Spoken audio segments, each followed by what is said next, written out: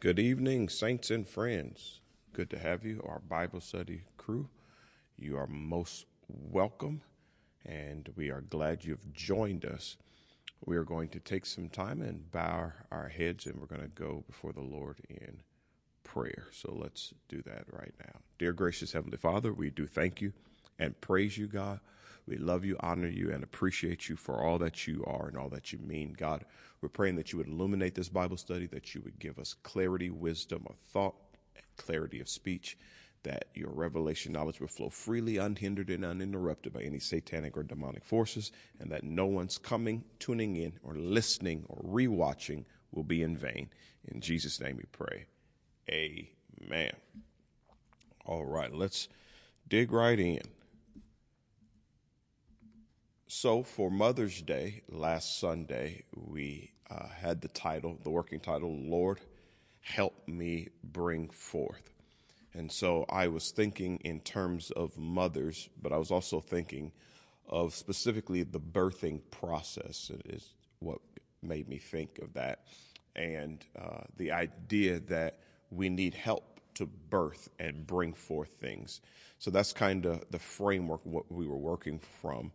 And so I gave us a working definition of the phrase bring forth, and it is to produce or give rise to something, produce fruit or flowers, to cause something to happen or be seen or even known.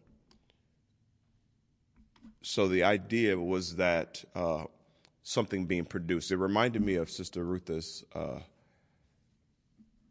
her sermon. She talked about what is required to bloom. That produce fruit or flowers reminded me of blooming.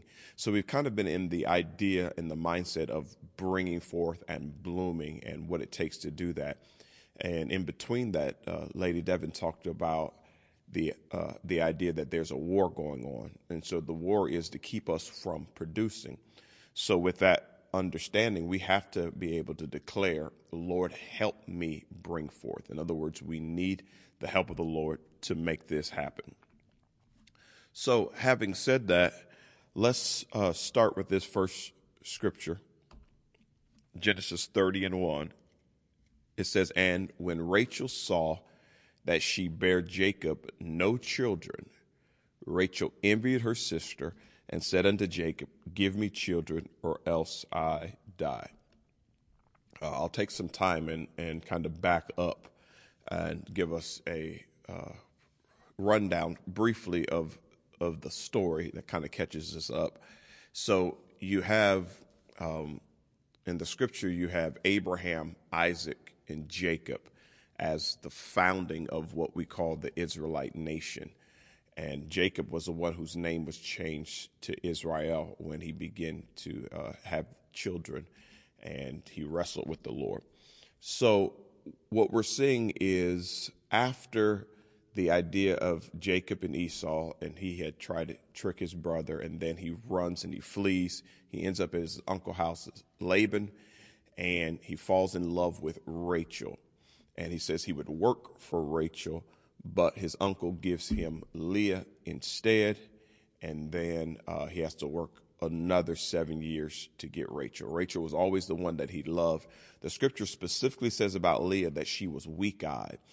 Some people think maybe she had a lazy eye or cross-eyed, or there was something visible about her that wasn't as attractive as Rachel. So her weakness was obvious. It was up front. However, Rachel had a weakness as well, but it wasn't known until much later on. Rachel was known as the beautiful one, the lovely one. But Rachel had an internal issue where she was barren. She could not produce children. So out of the union, Rachel was the one that Jacob loved the most, but Leah was the one that actually produced the most. And something to remember about this is that sometimes when a person's weakness is obvious, they are counted out like Leah. And when a person's weakness is hidden like Rachel, they are always pushed to the forefront or elevated, promoted. And sometimes if you're the type of person where your weakness is obvious, whatever it is, and you've always been cast over. This story, this narrative kind of helps you understand that God doesn't judge like man judges. God still knows how to bless you. So when it came to bearing children, Leah was well out in front of Rachel. And so let's go back with that context and let's look at this again. And when Rachel saw that she bare Jacob no children, Rachel envied her sister. Now, it seems to possibly suggest that in the adverse situation or previously, it's a possibility that Leah could have envied Rachel because of her beauty or always being put first. But the scripture never says that. So there was a possibility for her to be envious, but she chose not to. And it could be because of how she was treated, because of the weakness of her eyes, because of her weakness being so obvious. She wasn't wired to be envious and jealous. She was wired to just try to do the best she could to survive in the land. But Rachel, being always put first and put up front, she had a hard time dealing with Leah being in front of her when it came to producing children, especially since Jacob loved Rachel more and desired Rachel more. The idea that she couldn't produce bothered her, but instead of just being bothered about it, it made her envious against her sister, to the point where she demands of Jacob, "Give me children or else I die." You see the type of anguish, anxiety, and stress that she was under, and she's putting it off on her husband. And then he makes a statement in verse 2. Jacob became angry with her and said, "Am I in the place of God who has kept you from having children?" Jacob is basically saying, it's not my fault. I don't know why you're taking this out on me, because at the end of the day, Rachel, this is between you and God. And so that brings us to our first point when we're talking about bringing forth. And that first point is here. We'll bring it up. Ultimately, bringing forth is in God's hands. It's in the Lord's hands. So the idea is that production of any kind, promotion of any kind, success of any real kind comes from the Lord's hands. It doesn't come from the hands of you forcing things to happen, you making things happen. One of the things that I think we struggle with as Christians is through our faith, we try to make things happen. We try to make God do things. Now, God will always do what's in line with his word. So if you line up to his word, then yes, together you can work. The scripture says we are laborers together with God. But you can't force God to get ahead of his time. God does things on his timing. He does things even as it relates to you on his time. And so let's back up again and look at what she says again in verse 1. "Give me children or else I die." She's threatening him. I'm going to die if this doesn't happen. Sometimes people get into that mindset with God, like, if God doesn't do what I want, I'm going to commit suicide. If things don't go a certain way, we have to be careful being that way, because at the end of the day, God is the controller and the purveyor of the universe. We are just simply peons in this entire cosmic space. And the fact that he would want to relate to us is a beautiful thing. So we should have gratitude. And even when things don't go our way and they're not moving as quick and as fast paced as we want them to move, we have no right to demand of God, because he's God and we're man. So we always have to remember that point. Ultimately, bringing forth is in God's hands. So that's why we titled this, "Lord, help me bring forth." In other words, whatever I'm producing, I understand that if I'm going to be productive, number one, I've got to produce what you want me to produce. Number two, I need your help to even produce it, because there's so many things that are coming against me to keep me from blooming. There's a war going on, like the previous messages we've heard. And so here I am. I'm at your mercy, God, and with your help, I will produce, but I only want to produce what you want me to produce. I don't want to do anything ahead of you. I don't want to get behind you. I don't want to be standing still when you want me moving forward. I don't want to be moving forward when you want me standing still. I understand my times are in your hand. One scripture says that that simply. It says, my times are in your hand, God. So we trust God with everything, and then we trust him when it's time for us to produce, that he'll be the one to help us. So that's kind of the premise we were working from. All right, so going from that point to this, verse 22, then God remembered Rachel. He listened to her and enabled her to conceive. A lot of things going on in that verse. It says, then God remembered Rachel. So the question we have to ask ourselves, does it mean at some point Rachel was forgotten? Because it says, then he remembered her. Well, the scripture says that God never leaves us nor forsakes us, but oftentimes we leave and forsake God. And so what happens is we get outside of the will of God, the plan of God, and he is not obligated to move in our direction on our behalf when we are not yielded to him. When we yield to him, he moves again like he always planned to move. But to us, it feels like God finally remembered me. God decided to open up my womb and allow me to conceive. But the truth of the matter is, oftentimes it is us who has forgotten God. And once we remember God, it gives God an opportunity to remember us. Remember that this is a relationship. God and us is a relationship.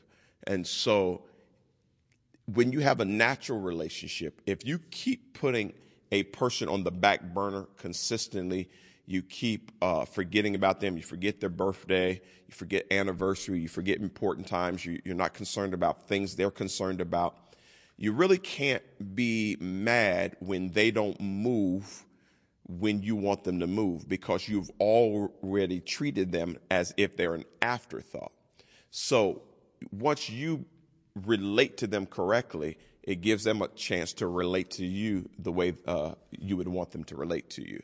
So when we put it in the mindset of God, very similar. So when the scripture says God remembered, it doesn't necessarily mean he had forgotten. It normally is pointing to the fact that man has forgotten God. And once they get back in proximity with God, God can go ahead and allow what his plan to continue. Now, what God does not do, he doesn't erase his plan for your life if he doesn't have to. What he'll do, he'll put it on pause. You go off, do your thing, and you come back crying to God, he'll unpause it, and you can pick up where you left off. He doesn't just throw you away. He gives you a chance. But the scripture talks about how God chases after us. He chases after. His love is in pursuit after us. But it comes a certain time that he's not in full pursuit. He stands still and waits for you to get back to where you should be so that things can move forward like they should. So I hope that makes some sense as we're moving forward. So we see that in verse 22. Let's look at verse 23. She became pregnant, gave birth to a son, and said, God has taken away my disgrace. Verse 24, she named him Joseph and said, may the Lord add to me another son. At this point is where I begin to celebrate Rachel. So previously we're talking about all the things that it looks like Rachel had done wrong up until this point. But here, what I love about the fact that she finally gets a breakthrough, and then she begins to ask for something else. She begins to trust God to do something else. Let's put that back up again.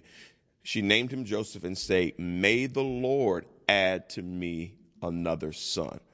Let's go all the way back and see. We can see how Rachel learned a lesson. So we're gonna go back to verse 1. Put that back up. And when Rachel saw that she bare Jacob no children, Rachel envied her sister and said unto Jacob, give me children or else I die. So at that point, she was expecting Jacob to provide the answer. But when we fast forward to what we just read, here she says, may the Lord add to me another son. See, Rachel had learned her lesson. She had put her trust in man before. And now, after she finally got a breakthrough, now she's putting her trust in God, which shows us why the Lord was able to remember her, because previously she had her focus on the wrong thing. So that's a lesson for us to learn. Our times are in God's hands. So let's put our focus on him, not on man, not on ourselves, not on other things, not on our jobs, not on our education, not on our money, not even on family. Our focus is on God so God can do what he wants to do in our life. And then when God brings forth, we don't say, oh, let me do it again. That's not what Rachel said. She said, may the Lord add another. God, you've done it before. Now I'm trusting you to do it again. So that brings us to this point. When God helps us bring forth one breakthrough, it leaves us longing for the next. What it does, it shows us what's possible. See, once we are in struggle, we only deal with what is probable. But once we see God, we begin to shift from what is probable to what is possible. And the scripture makes it plainly clear. All things are possible to him that believes. So if I'm able to believe in the God that can do it, then I shift from probability to possibility. So your probability may be low, but your possibility is huge, you and God. Me and me is nothing. Me and me is zero. Me and God is everything. And it opens up unlimited possibility. So when unlimited possibility is stirred up in you, you begin to long for another breakthrough. Okay, I got one thing. Let's see what else God can do. And that's the beauty of growing with God. You begin to have faith for new journeys, new levels. I mentioned it Sunday that the top of one mountain is the bottom of another mountain. So you go from higher heights to deeper depths. It should create in us a journey to continue to pursue. The only problem comes up in our next point. So we'll read the points back to when God helps us bring forth one breakthrough, it leaves us longing for the next breakthrough. Here's the problem we deal with. Not verse 3, but point 3. Also, when God helps us bring forth one breakthrough, Satan positions himself to stop the next breakthrough. So we get stirred up to see what is possible. Satan gets ticked off based on what's possible. And Satan goes in array to begin to stop you from arriving at whatever is next that God has for you. The other problem that we have is Satan moves quicker than God. God moves much more methodically, much slower, much more with a strategy. He's strategic in his movements. Satan is very reactionary. Satan is not a creator. He's never created anything in his life. The only thing he can do is pervert what God has created or distort what God has created. So Satan has to wait till he sees something, and then he moves reactionary in order to try to stop it. The problem is, as humans, we sometimes are reactionary as well. So God gives us one breakthrough, and we start trusting God to give us another breakthrough. Satan, reactionary, tries to stop all of our progress, and oftentimes we react to the problem more than we react to God, or more than we think, okay, God, if you got me this far, I know you can get me further. I'm not saying it's easy, but what we have to look at is that if God is signaling to us there is greater ahead, then Satan also realizes there's greater ahead. So it's his job to stop us from achieving whatever is ahead. So when things are going good and all of a sudden chaos comes, we shouldn't count it as something crazy. That should be par for the course. That we should expect it. The older you get in God and the more you grow in God, the more you begin to understand some things are expected. Some things are not going to come without a fight. That's why Lady Devin told us there is a war going on. What is the war over? It's over your faith to get you not to believe, because if you don't believe, you cannot move into the things God has for you. The Bible says without faith, it is impossible to please God. The thing is, God is not reactionary. So he sees Satan moving and setting himself array to get you, and it doesn't budge God at all, because God already has a plan. So in his mind, it's like, just trust me. You may have to go through a storm. You may have to go through hail. You may have to go through snow. You may have to go through fire and ice. But God says that's not going to stop what I've already planned. So if you stick with me, you're going to get what belongs to you. You're going to achieve what belongs to you. So now that shifts the question to us. Not the question is not on Satan, because he's doing what he's supposed to do. The question to us is, who will we lean on? Will we lean to our own understanding? Will we lean and look at the satanic attack? Will we get frustrated and give up and walk away? Or will we lean into God? If we lean into God, we will make statements like this: Lord, help me to bring forth. In other words, I know I'm going to face some challenges, and I know the challenges can't stop what you're producing in me. So what I need you to do, Lord, is help me produce even though I'm challenged. Help me produce even though stress is coming my way. Help me to produce even though I'm starting to doubt in certain areas. One of the things that Satan throws at us is just simple doubt, where we believe God, but we're believing in a God we cannot see. So there's a whole lot of things we have to just trust. We have to trust that God is speaking to us, but I don't know what his voice sounds like. I think I know what his voice sounds like. I believe I know, but Satan can cause doubt. Satan can whisper things that sound like God's voice to get me confused. So there's a lot of things that happen. So we have to have the mindset, Lord, help me bring forth. In other words, I know I can do it, but I can't do it without your help. So if you stick with me and I stick with you, I'm going to consistently cry out to you for help. All right, let's go further. Genesis 35:16. Then they moved on from Bethel. Bethel meaning the house of God. Now Sunday, I mentioned it, and I didn't say it totally correctly, but Beth, that prefix Beth means house of. El means God, where we get Elohim. It means God. I mentioned house of light on Sunday, but that is not the most correct. House of God is most correct definition for Bethel. So Beth El, house of God. So let's put the scripture back up. Then they moved on from Bethel. Now we went from Genesis 30 and we dropped all the way down to Genesis 35. A lot had happened between those two spots. But prophetically, what I'm saying is, when you see Bethel, house of God, you see part of the wisdom of what we're saying. When you know you need the Lord's help, you spend ample time in the house of God. You give yourself to the house of God. Not just the physical building, but you make sure you're connected to the things of God, because I can't do this without you, God. So I need you in my house, and I need to be in your house. We are the temple of God. So God, I need you in me, and I need me in you. The one scripture says in John, if I abide in you and you abide in me, or if my word abide in you and your word abide in me, you shall have what you will. In other words, there is a relationship. There is a union.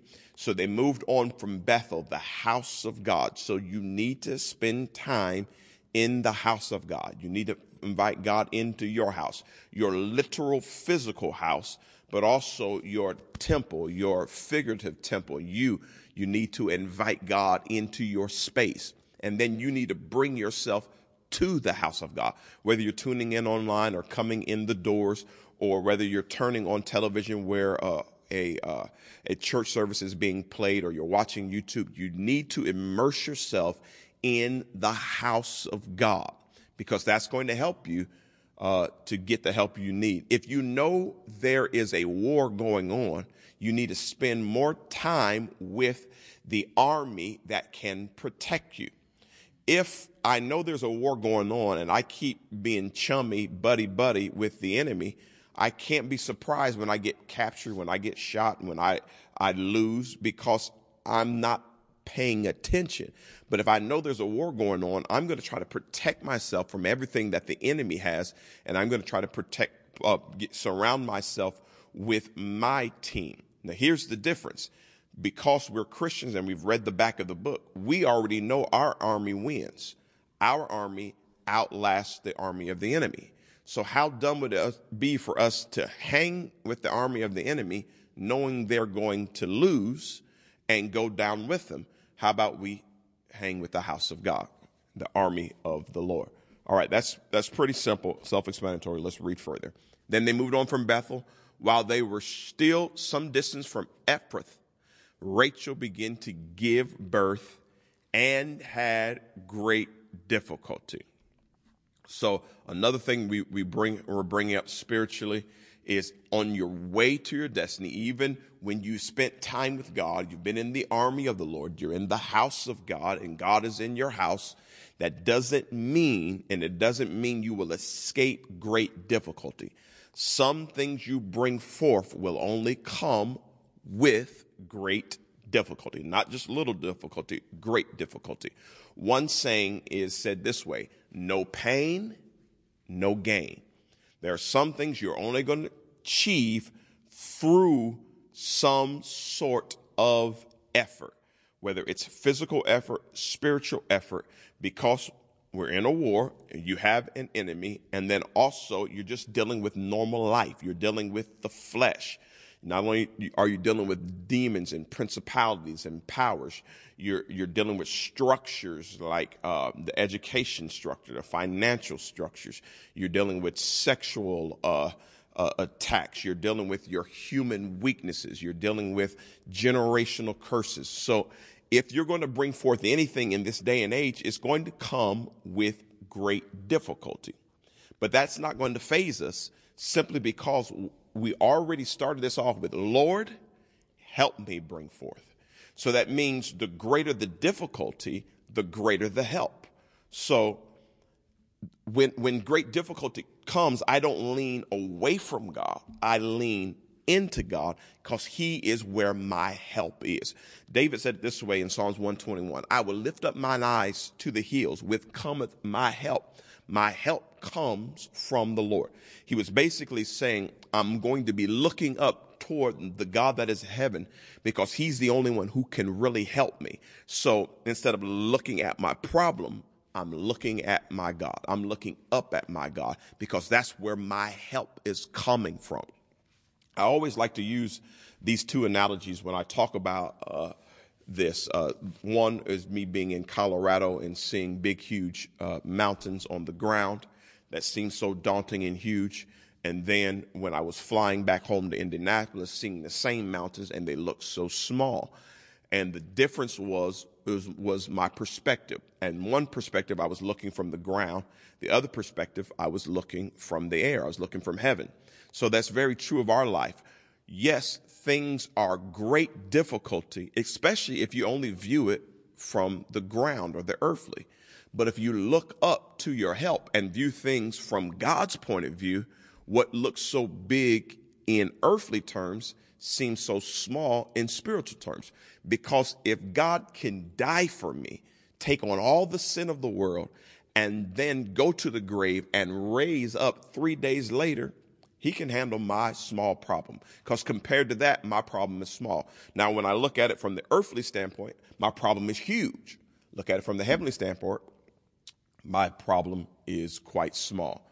So that's one thing. When I look at perspective, I always am reminded of that it just depends on where you're looking from. So if you're looking from the standpoint of who's going to give you the help, you're going to be okay.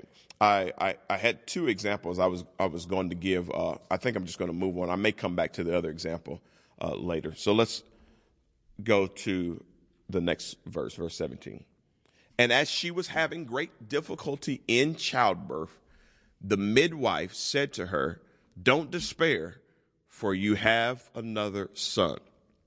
This is actually what got me even in this topic. I started studying midwives. Midwives is what came to me as I was thinking about Mother's Day, the idea of midwives. And I had talked and preached on midwives before, because there's a scripture in the time of Moses and in Exodus about midwives. And I had talked about that before, and I thought that's where God was going to take me.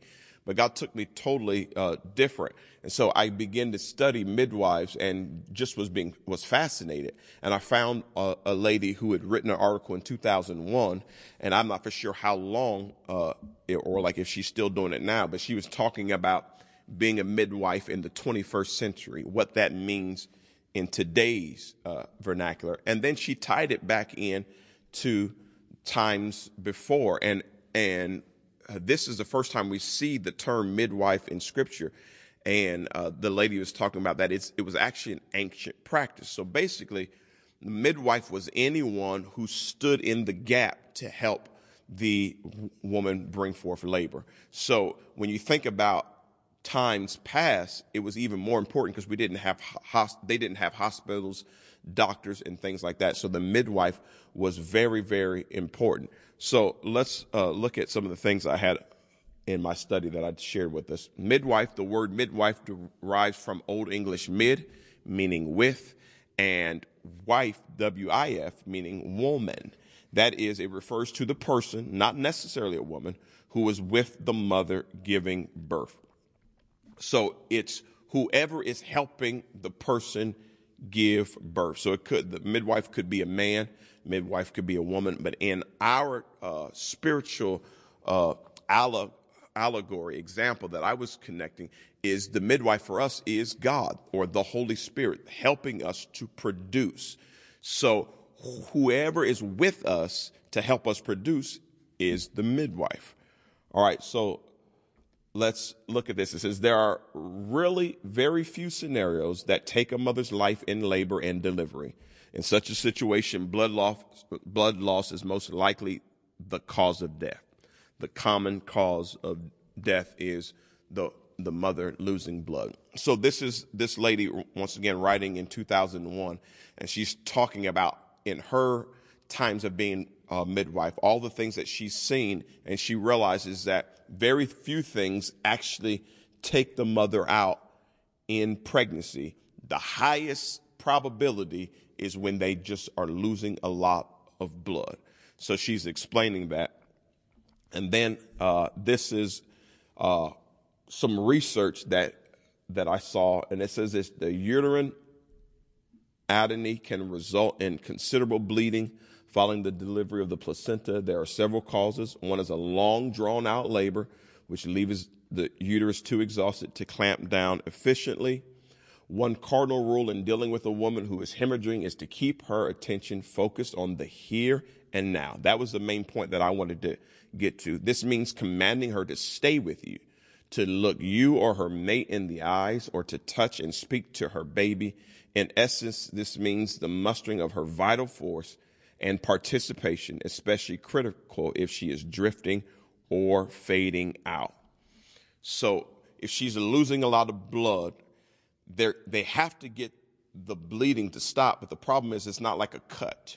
It's not like an open wound where they can just bandage it. It's her body doing what it normally should do in trying to push out the baby, but it's pushing out too much blood. So they've got to figure out a way to get the body to reverse what it had been doing to get it to stop. And they're saying they tried to shift the mother's focus from what I just went through, the pain that I'm in, the pain of labor, to the joy of what I have just now produced. And so even to this day, when a mother has finally got the baby out and the umbilical cord is cut, they put the mother on the baby as soon as possible so a certain bonding can happen. Because what happens is the emotions and joy that happens from the fruit of their labor, it causes the body to go into its reversal, and it causes the body to heal. Now, what we do know about our bodies are trained to heal themselves. So whatever medical science does, it's only trying to trigger the body to do what it already does. Even when they bandage you, you have an open wound, they're just trying to stop the bleeding so that the body can reverse and start healing. Same principle here with the mother as well, and the same principle as it comes to our spirituality. When we go through hard, difficult seasons, it causes us to hemorrhage a lot of who we are. Our soul, our will, our mind, our emotions. Sometimes our spirits are weak. One scripture says the spirit indeed is willing, but the flesh is weak. Our flesh is weak. But if we can see and focus on the joy, the scripture says it this way when it comes to Jesus. It says that Jesus, for the joy set before him, endured the cross, despising the shame. And then it says, and is now set down at the right hand of God. So basically it is saying in the moment that Jesus was on the cross being crucified, he saw joy. And so he focused on joy. So what could be so joyous to cause him to endure such pain, and not just physical pain, but emotional pain, but also the pain of knowing he had to take on the sins of the entire world. A perfect, sinless, spotless human being taking on sins of the most vile, evil people in the world, to the point where his father is literally turning his back on him, and he cries out, my God, why have thou forsaken me? But what made Jesus process through that? The scripture says it was joy. What joy? The joy of the fact that him doing that was going to open up the door for many souls to be saved and brought into the family of God. God had a son, but he wanted a family. He traded his son for a family. For God so loved the world that he gave. That's the whole premise of the gospel. So what that means is, even though there's just a few of us here in the building and there's a few of us online, that means it's a possibility. As Jesus was on the cross, he saw us in this moment in 2022 listening to and studying the word of God and trying to be better. And for that, to him, that was enough joy for him to endure what he went through. I'm so crazy to believe that he saw my life. He saw me accepting the call to preach. He saw me getting up and sharing the word of God. And that gave him enough joy to persevere on. Whatever you've done that God has blessed you with, just imagine that Jesus saw that and said, because of this, I cannot quit. I got to go to this cross. I have to stay on this cross because one day there'll be a Ella. And because of that, I'm going to stay here and I'm going to persevere. In other words, he focused his attention on the joy and the possibilities more than the pain. And that caused him to persevere. And it's a very spiritual thing, but it's a very simple principle. Focus on the positive and it will cause the negative to go in reverse. So having said that, let's look at point 4. Bringing forth can be so exhausting and taxing that it's easier to give up than it is to press ahead. Number 5, when we say, Lord, help me bring forth, we are asking the Holy Spirit to be our midwife, to keep us focused on the positive in trying, pressure-filled times. So instead of us focusing on the pressure-filled times and focusing on how exhausting it's been, how trying it's been, we decide to say, Lord, help me bring forth. In other words, let the Holy Spirit be that midwife that keeps me in the game when I'm ready to give up, when I'm ready to quit. The scripture also says, do not be weary in well-doing, for you will reap only if you faint not. So the only way I lose is if I quit. I'm guaranteed to win as long as I don't quit. So God, I need you to help me not quit. I need you to help me stay in the fight. I need you to help me focus on what I need to focus on. What coaches are great at is telling players, even when they're down 20, you can still win this game. You can still do it. Listen, just buckle down, be disciplined. Just get a few stops. We can turn this thing around. A coach inspires and lets the player know you're never out of this. We can do it. We can make it happen. Just keep pushing. And that's what the Holy Spirit does to us and does for us, especially when we ask for it. Lord, help me bring forth. In other words, when I get weak, don't let me give up. When my addiction pops back up, don't let me give over to it. God, I'm sorry. Help me. Forgive me. Get me back on track, because I know on the other side of whatever I'm going through is going to be a joy. So I'm going to persevere with your help. And I'm going to go all the way back to what the woman said. Let's see. She says right here. Let's put this up. And as she was having great difficulty in childbirth, the midwife said to her, don't despair. Don't give up. Don't be afraid. Don't quit, for you have another son. In other words, what she was saying is actually the very thing that you wanted is here. But the problem was getting there was so exhausting that Rachel had focused on the wrong thing. The midwife never brought up the bleeding, never brought up the fact that she could be in danger of losing her life. The midwife said, Rachel, don't despair. The promise is here. And that's the thing I'm saying to you, saints. Don't despair. The promise is here.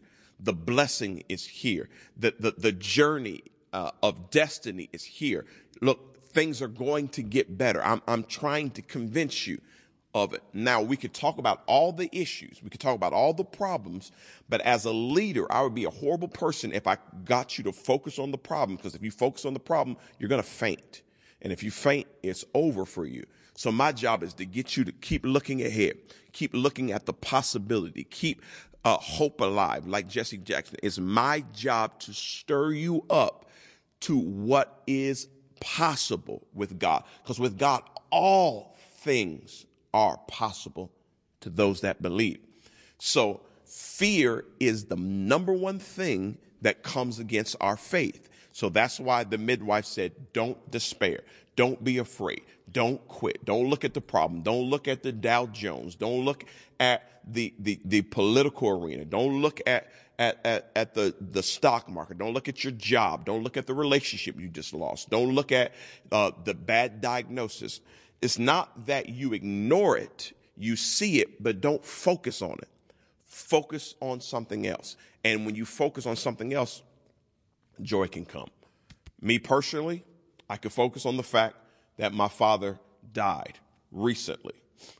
It's not a day that goes by that he doesn't cross my mind, but I'm choosing to focus on what he left me more than what I lost, because what he left me is so beautiful. The legacy that he left me, what he taught me, what he gave me, how much we laughed, his stories. That's what I choose to focus on, because if I don't do that, grief will gobble me up. So I'm choosing what to focus on. And I'm saying the same thing to you. I'm trying to be your midwife in this time and say, focus on the positive. And one of the ways to do that is tell the Lord, help me bring forth.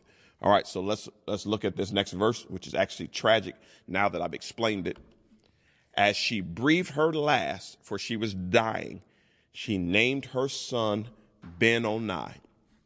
So even though the midwife was trying to get her to focus on, you have another son, the scripture says she breathed her last and she named the son Ben-Oni, which means son of my sorrow. So in other words, she gave up. She was just like, okay, this is it. And then I'm going to name him based on this. Now, remember, she's the one who asked God to add to her another son. She asked it. It happened, but she didn't have the faith to believe that she would make it to see. So she named him son of my sorrow. But as we look on, it says, but. Remember what but does. But cancels out that first clause. But his father named him Benjamin, which means son of my right hand. The left hand in scripture is the hand of judgment. The right hand is the hand of blessing. Jacob saw it as a blessing. Rachel could only see it as sorrow because of what it cost to get her to this place. And because of that, she breathed her last. But Jacob was not going to allow that to be the last thing that he saw. And here's the thing that we must remember. Rachel was the woman he loved. But Jacob had got to the place where he understood, I'm grateful for every blessing. So I'm not going to worry about what's lost. I'm going to worry about what is left. But his wife couldn't see the same. So let's look at verse 19. So Rachel died and was buried on the way to Ephrath, that is Bethlehem. What we know about Bethlehem is the place where Jesus was born.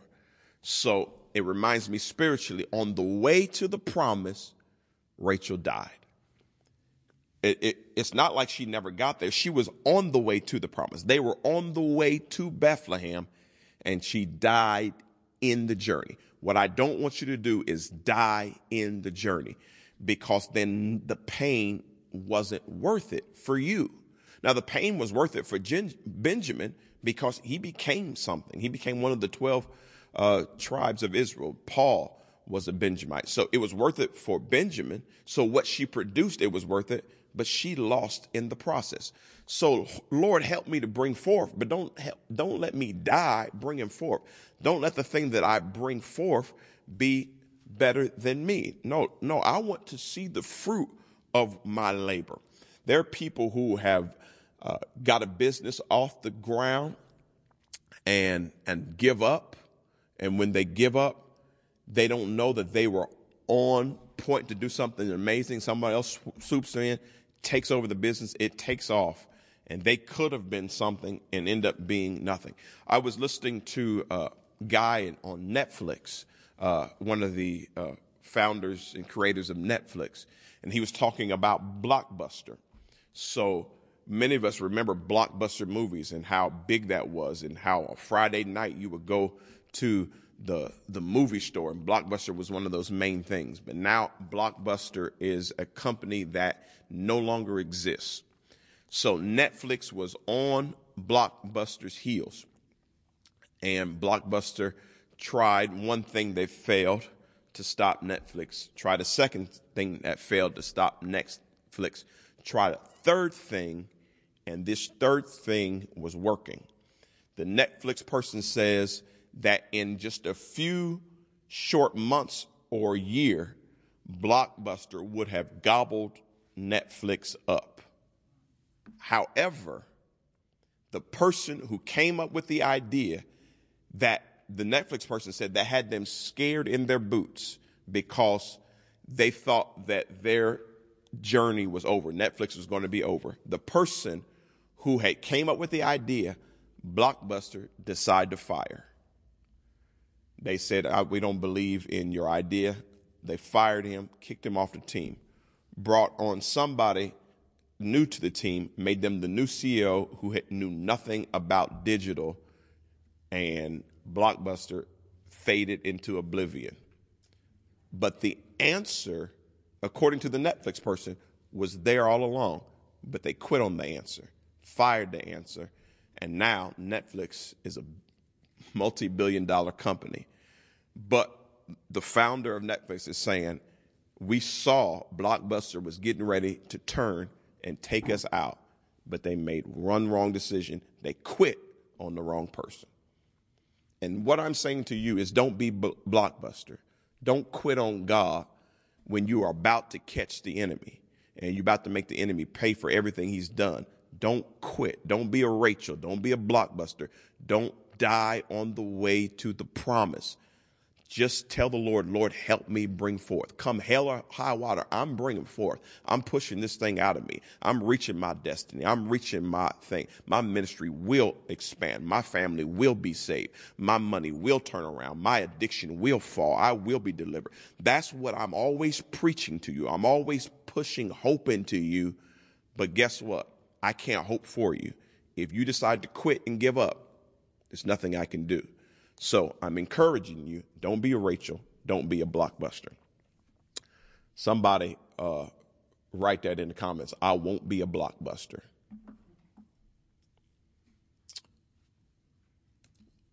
All right, let's look at this. Number 6. When we say, Lord, help me bring forth, we're saying, Lord, don't let us die on the way to our promise. I seen someone just type that my business will be good. Yeah, Crystal, I agree with that. I believe with you. Genesis 35:20. Over her tomb, Jacob set up a pillar, and to this day that pillar marks Rachel's tomb. Here's the truth of the matter for all of us. We all have some things in our past that we have tombs and pillars to where we quit and gave up too soon. We can't fix that. We're just saying moving forward, we're going to do something different. We didn't know back then, but now we know better. And since we know better, we can do better. Verse 35:20, over her tomb, Jacob set up a pillar, and to this day that pillar marks Rachel's tomb. Point number 7, when we say, Lord, help me bring forth, we're saying the pillars of our past can't stop the production of our future. That's the key. I don't care what's happened in the past. If you're here now, you still have an opportunity to produce. So the pillars of our past will not stop the production of our future. And the only way it can stop the production of your future is if you keep going back and visiting the past. You got to get out of the past and you got to move forward. Yeah, you may have had failed relationship in the past. Who cares? This is a new day. You may have had failed business in the past. Who cares? This is a new day. You ask the inventor of the light bulb how many times they tried to get the light bulb to work. If they dwelled in the past, none of us would have lights today. We're not looking at the past. We're looking at the future. Ask the Wright brothers how many people laughed at them and said when they said that they thought a vehicle could go in the sky. Vehicles, it was barely just getting off a horse and buggy and moving down the road. And now they're talking about they think stuff can fly in the air like a bird. They laughed at them ridiculously. But the reason why we can fly from one place to another is because the Wright brothers would not give up. They would not allow the pillars of their past to stop the production of the future. So the question we have to ask ourselves, if Jesus does not come back, what will we leave the generations ahead of us?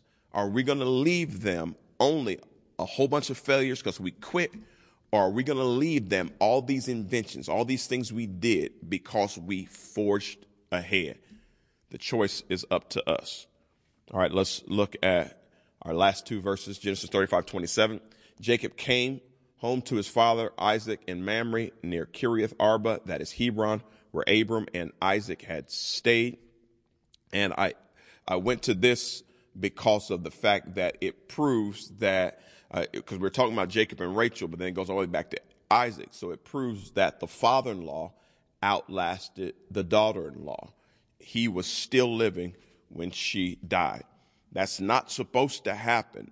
The children are supposed to outlive the fathers. So that shows us that she died too quick. It's not that what she went through wasn't harsh, but it seems to suggest us she gave up too quick. And then it tells us this in that next verse, Genesis 35:28, Isaac lived 180 years. And so as I looked at that, there's one thing that stuck out in my mind was 180 degrees, which we know as a turnaround. A 360-degree turnaround puts you back where you started, but a 180-degree puts you in the opposite direction. So if we're looking at the pillars of our past, a 180 gives us a turnaround to only move forward. So when we say, Lord, help us bring forth, we are believing God for an extreme turnaround. So let's even say it even better. Here we go again. When we say, Lord, help me bring forth, we are saying, turn us away from the past direction that brought death to a new direction that brings life.